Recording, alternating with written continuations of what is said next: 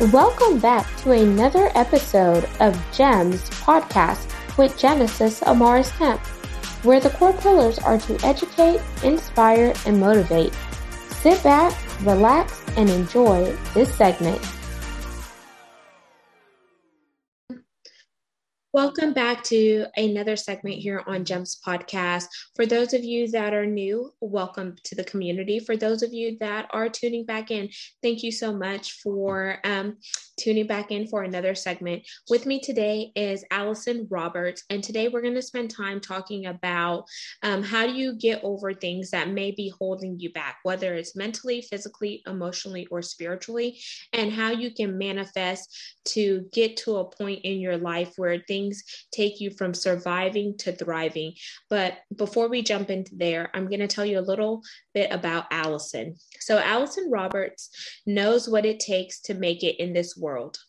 As a young woman who found herself homeless, pregnant, and forced to live in her car, she turned to the writing of Napoleon Hill for comfort and guidance.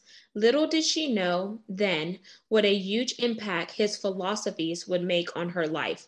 As a cognitive behavioral expert, along with her natural intuition, Allison has guided thousands of people all over the world to find their internal power.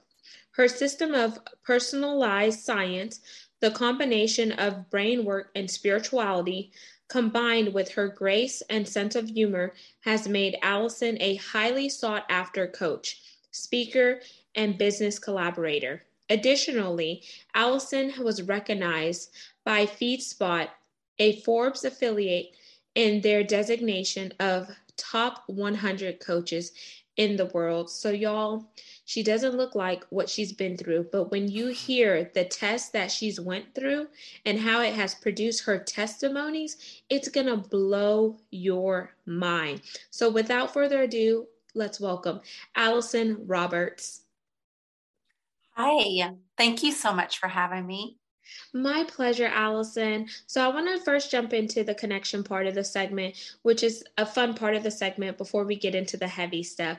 So there's two options here. We could either do an icebreaker or a rapid fire 10 question game. What are you in the mood for? Oh my goodness. Let's do a rapid fire 10 question game. Here we go. We're playing rapid fire with Genesis and Allison. Do. Question number 1. What's your favorite color? Purple. Question 2. Favorite quote or statement? I had a dream. Question 3. If you could trade places with anyone, who would it be and why? Or would you just stay yourself? I would definitely stay myself. Question 4. If you could give your younger self a piece of advice, what would it be? Heal your trauma. Question 5. What's one thing you wish you would have known early on? It's one thing I wish I would have known early on. That what we think, we become, but more than that, what we focus our attention on is what we manifest. Love it. Question 6. If you could have lunch or dinner with any person, past or present, who would it be and why? Jesus, because I have a lot of questions. Oh, yes, I'm right there with you. But I think I want to hit Eve up first to ask her, why did you deceive us in the garden? Question 7. If you could be a fly on the wall and eavesdrop on any conversation, what conversation are you listening into right now?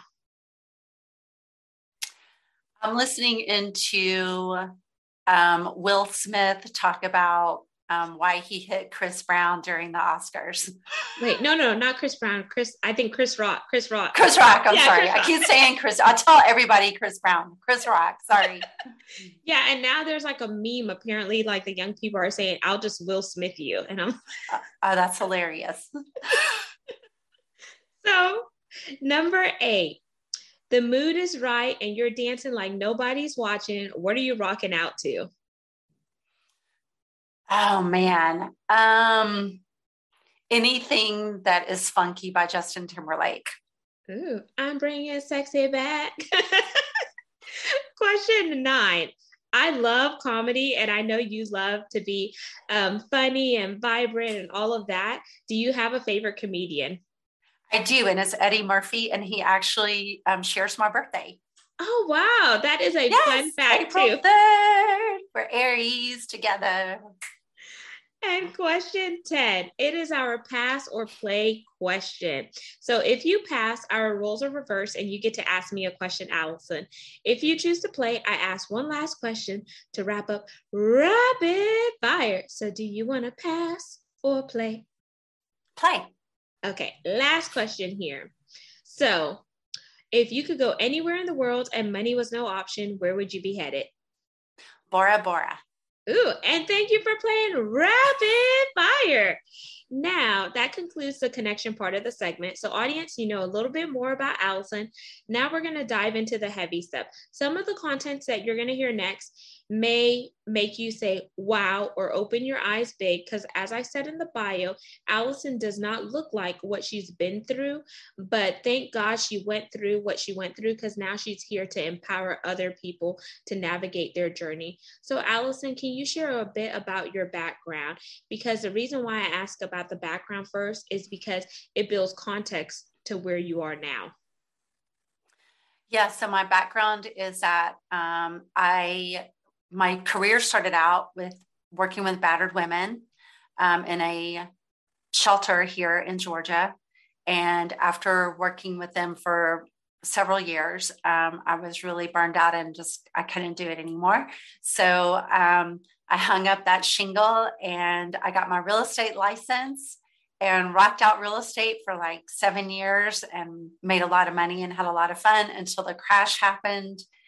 And I took like 5 months off trying to figure out what I wanted to do. And I met with a business coach, and she was like, I really think that you need to go back into therapy. And I was like, I really don't want to. So we brainstormed, and I have been doing coaching using cognitive behavior for the past 17 years, full-time, and 25 years total. So that is who I am and what I'm all about.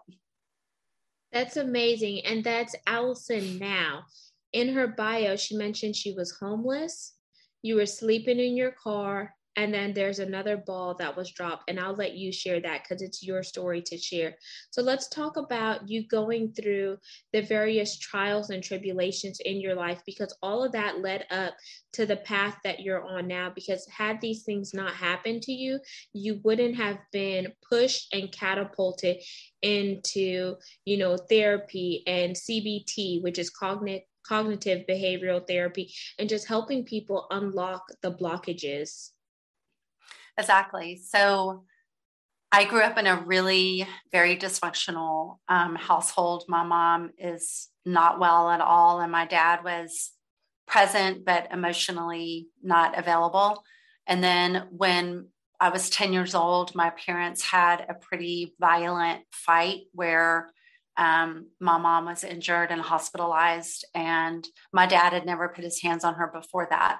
But anyway, it led to them getting a divorce, and my mom forced me to lie on the stand. She threatened me and told me that she was going to kill my 2 sisters and my brother if I didn't lie on the stand. So I had to lie, which led to me not being able to live with my father, which is what I wanted to do. So I ended up being stuck at home with her. And so when I was 18 years old, I ran out of gas on a country road, and this guy pulled up, and he was cute and funny and rescued me from the side of the road. And we were inseparable after that day.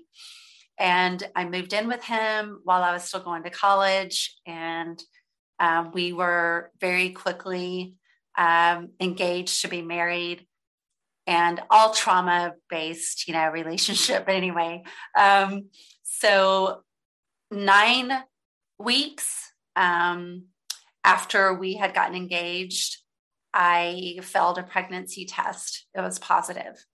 So when I told him, he was so excited. We were so excited. I told him over waffles at the Waffle House, and we were, yeah, I love that place too.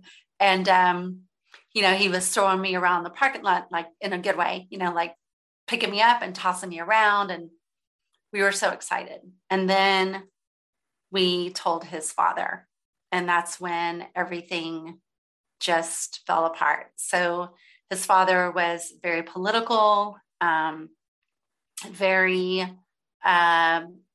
just super.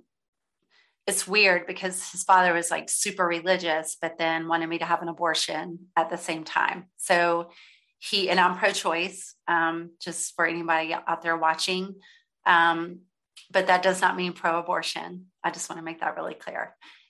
So he wrote me a check for an abortion.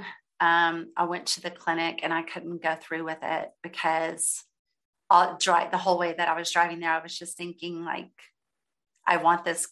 I don't want to get rid of this pregnancy. So I lied. I didn't tell my fiance that I didn't go through with the abortion. And then a couple of weeks later, morning sickness set in, and he came into the bathroom one morning and he was just like, listen, I knew that you didn't go through with it because you weren't upset enough, and we'll figure this out. It's okay that you lied to me. I love you. I forgive you. Let me talk to my dad and everything's going to be okay. So I left for school. Can I ask one question really quick, Allison here? Yeah.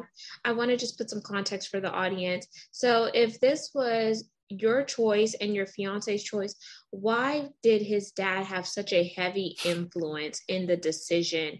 And why was it up to him for him to decide what was best for you and your fiance at the time? Because at the end of the day, it would be you two that are raising the child, unless he was, going to support financially. No. Yeah, no. So we lived in our own house. We had our own cars. We had, we were taking care of ourselves. I think honestly, he just needed his father's approval so desperately. His father was one of those people who just never showed love, never gave like any compliments or, good job or anything, and my fiance was the valedictorian of his class. He was a straight A student. He had already graduated from college. He was 7 years older than me. He, was starting his own construction company. He had it all together. He had it going on, and his dad would just always find stuff wrong. Wow. Yeah. And I'm going to chime in there because this may resonate with the audience. So when we are so busy seeking validation from other people, then we begin to hold ourselves in a holding pattern and remain complacent. And then that's when some traumas start to conjure up, because we're going to people who were never really meant to be a part of our tribe or to really validate us. So why do we keep seeking appeasement from people? And yes, it could be our family members, it could be our friends or whatnot, but then that ends up making us have imposter syndrome. That makes us doubt ourselves and have limiting beliefs because we want that approval, we want that love. But what happens whenever we start to find that within ourselves? Then we can really be secure versus seeking it externally from those external factors and voices. And I just wanted to put that out there because it's so heart-wrenching. And there are so many parents out there that are putting all these restrictions on their kids, and their kids are walking around feeling like they don't have a place or they don't matter, when in actuality, you do matter. You were created on purpose for a purpose. And I just think that that was a good point to interject that, because it just breaks my heart to hear that a parent can have so much control and manipulation over a child, even though that child, they raised that child well, that he was absolutely doing well for himself, but he just felt the need to just coincide with his father versus coincide with the one he was getting ready to marry and profess his love for. Right. And he was 27. I mean, I was 19, but he was 27. So it's not like he was this like little kid, he was a man and still wanted all of that approval from his father. So I left that morning. I went to campus, I had classes like all day long. I was exhausted because I was pregnant. And when I got home, I couldn't get in because they had changed the locks on the house and they put my stuff outside. Yeah, it was incredible. And I drove a Volkswagen Beetle. So it's not like you can put like a whole bunch of stuff, in your car. So I put in my car what I could. And then I'm 57. So this is way before cell phones. So I drove to the fast food restaurant where I worked, and I called my mom, and I didn't tell her that I was pregnant. I just told her that we had broken up and I needed to come home, which was huge for me because she was so abusive, physically, mentally, spiritually, emotionally, like just not a good situation. But anyway, she gave me permission to come back home, and I went home, which I'm thankful for. But as soon as she figured out that I was pregnant, which by then was almost 4 months, I was almost 4 months pregnant when she found out. She knew that, my fiance had changed the locks on the door. She knew all of that stuff had happened to me. And when I told her that I wasn't going to have, an abortion, when I got home from school that night, she had also changed the locks on the door, except she didn't put my stuff outside. So everything that I owned was in her house. Wow. All I can say is wow, because from a mother's perspective, and this is from the outside looking in, how can you as a mother who have birthed children do something like that to your own child? We may never know what her reasoning was unless you ask, and you get into that later on in the conversation. But I do have a question here. Why did you choose your mother over your father? He was in active alcoholism, and the atmosphere at his home was not one where, and he also was an hour and a half from my campus. Okay. So I would have had to drop out of school to go live. That was the main reason. But the other part of it too was the alcoholism. It was just, he got sober very soon after that, but still, it was just, there was always a party at his house, and like people were just like in and out all the time. And I just didn't want to be in that environment, especially pregnant. So then whenever your mother did the same thing that your fiance did, she put you out, she changed the locks, but your belongings were still in the home. In that moment, how did you feel? Because it's like one person you love did it to you, and then now another person you felt like you could trust and confide in did it to you. So now it's two. So emotionally, it's probably weighing on you. Yeah, I sat in my car and screamed at God. I knew it wasn't his fault. I wasn't blaming him at all. But I was just screaming like, why are you giving me like this strong feeling inside of me to like keep this pregnancy going if I'm not going to be supported through it? Like I couldn't understand, like, and that's the thing about following our intuition. It's not always unicorns and rainbows. Sometimes the path that God wants us to take is the absolute hardest path for us to take. And that's something that I've come into with wisdom over years. I didn't get it right then in the driveway. All I heard was, and I do believe it was God's voice, and I was not super religious, and I'm still not. I don't like religion. But I wasn't really even that spiritual. We can go down a whole nother road. Maybe this is for another podcast, but very quick side note. So when I was 4 years old, I was accidentally hit in the head with a baseball bat. And on the ride to the hospital, this brown man with green eyes came and sat next to me in the back seat of the car because I kept leaving my body and coming back in. And I knew it was Jesus. I knew it was. There wasn't a doubt in my mind. I knew exactly who it was. They say in the Bible, it says, you'll know. And I absolutely knew that it was him. So I was waiting for like my Jesus moment, and it wasn't coming. It wasn't happening. But I did hear in my head, go to campus, park in the bottom level of the parking lot, because I always parked on the top level, park in the bottom level of the parking lot as close to the concrete cylinders as you possibly can, and go to sleep. And so that's what I did. And every morning I would wake up and I would hear, go to class. So I go to class. Every afternoon I would hear, get back in your car.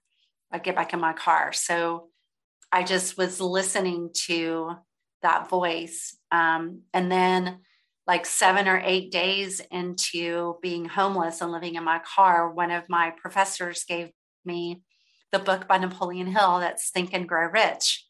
And that book is all about what we think becomes reality. And after homework, I didn't really have anything to do in my car. And I just have to say this, like I was 19. And if I hadn't been homeless, there's no way in the world I would have read Think and Grow Rich by Napoleon Hill. Like there's no way. But I was homeless and I didn't have anything to do. So I dove into the book and I absorbed it like a sponge. And I just started, I thought, you know what, if there's any truth at all to this, I'm going to start imagining myself in a bed, warm. And I actually, for whatever reason, I pictured these curtains with these like little flowers on them as I would see myself like rescued and in this bedroom. And Atlanta had the coldest winter that it had ever had since then or before then. And I really thought I was going to freeze to death. And so this one particular night, I said to God, I was like, listen, it still, after all these years, it still gets me emotional. I just said, listen, here's the deal. I've done everything that you've asked of me. And I ask you every single day what to do. And you've told me. And so now I'm going to freeze to death in my car tonight. Cause I was like shivering and shaking and it's just miserable. And I was like, I'm going to die. But at least I'll die knowing that I did every possible thing that you told me to do. And I swear in like 5 minutes, the professor knocked on my door and got me out of there. Wow. And I want to pause here because I got chills, and y'all, this is not woo-woo. So for those of you, I am religious as well as spiritual, but I would say I'm more connected to the spirituality and me knowing, because I'm a work in progress and I always didn't have it right. So you talked about the numbers. You said 7 to 8 days. Then you talked about 5. 5 is the number of grace. 7 is the number of completion. 8 is the number of new beginnings. So think about that. We're not going to go in deep here because I don't want y'all to think I'm about the woo-woo or anything like that, because I don't do tarot cards or readings or anything like that. That is not within my scope. And that's not something that I believe in, but from a spiritual aspect. Then you said, Jesus, you said, God, I did everything that you asked. So you were having that vertical relationship and that communication, just letting him know how you felt. And I feel like sometimes we just need to be angry. And as you were sharing that story, I thought about the song by Carrie Underwood, Jesus Take the Wheel. Yes. And I pulled up the lyrics really quick because I just want to interject it here for the audience so they could kind of get a visual representation in a sense. I'm just going to probably read 3 stanzas. Are you fine with that, Allison? Because I think it ties in. I'm great with it. She was driving last Friday on her way to Cincinnati on a snow white Christmas Eve, going home to see her mama and her daddy with the baby in the back seat. 50 miles to go, and she was running low on faith and gasoline. It'd been a long, hard year. She had a lot on her mind and she didn't pay attention. She was going way too fast. Before she knew it, she was spinning on a thin black sheet of glass. She saw both their lives flash before her eyes. didn't even have time to cry. She was so scared. She threw her hands up in the air and said, Jesus, take the wheel. Take it from my hands, because I can't do this on my own. I'm letting go, so give me one more chance and save me from this road I'm on. Jesus, take the wheel. It was still getting colder when she made it to the shoulder, and that car came to a stop. She cried when she saw that baby in the back seat sleeping like a rock, and for the first time in a long time, she bowed her head to pray. She said, I'm sorry for the way I've been living my life.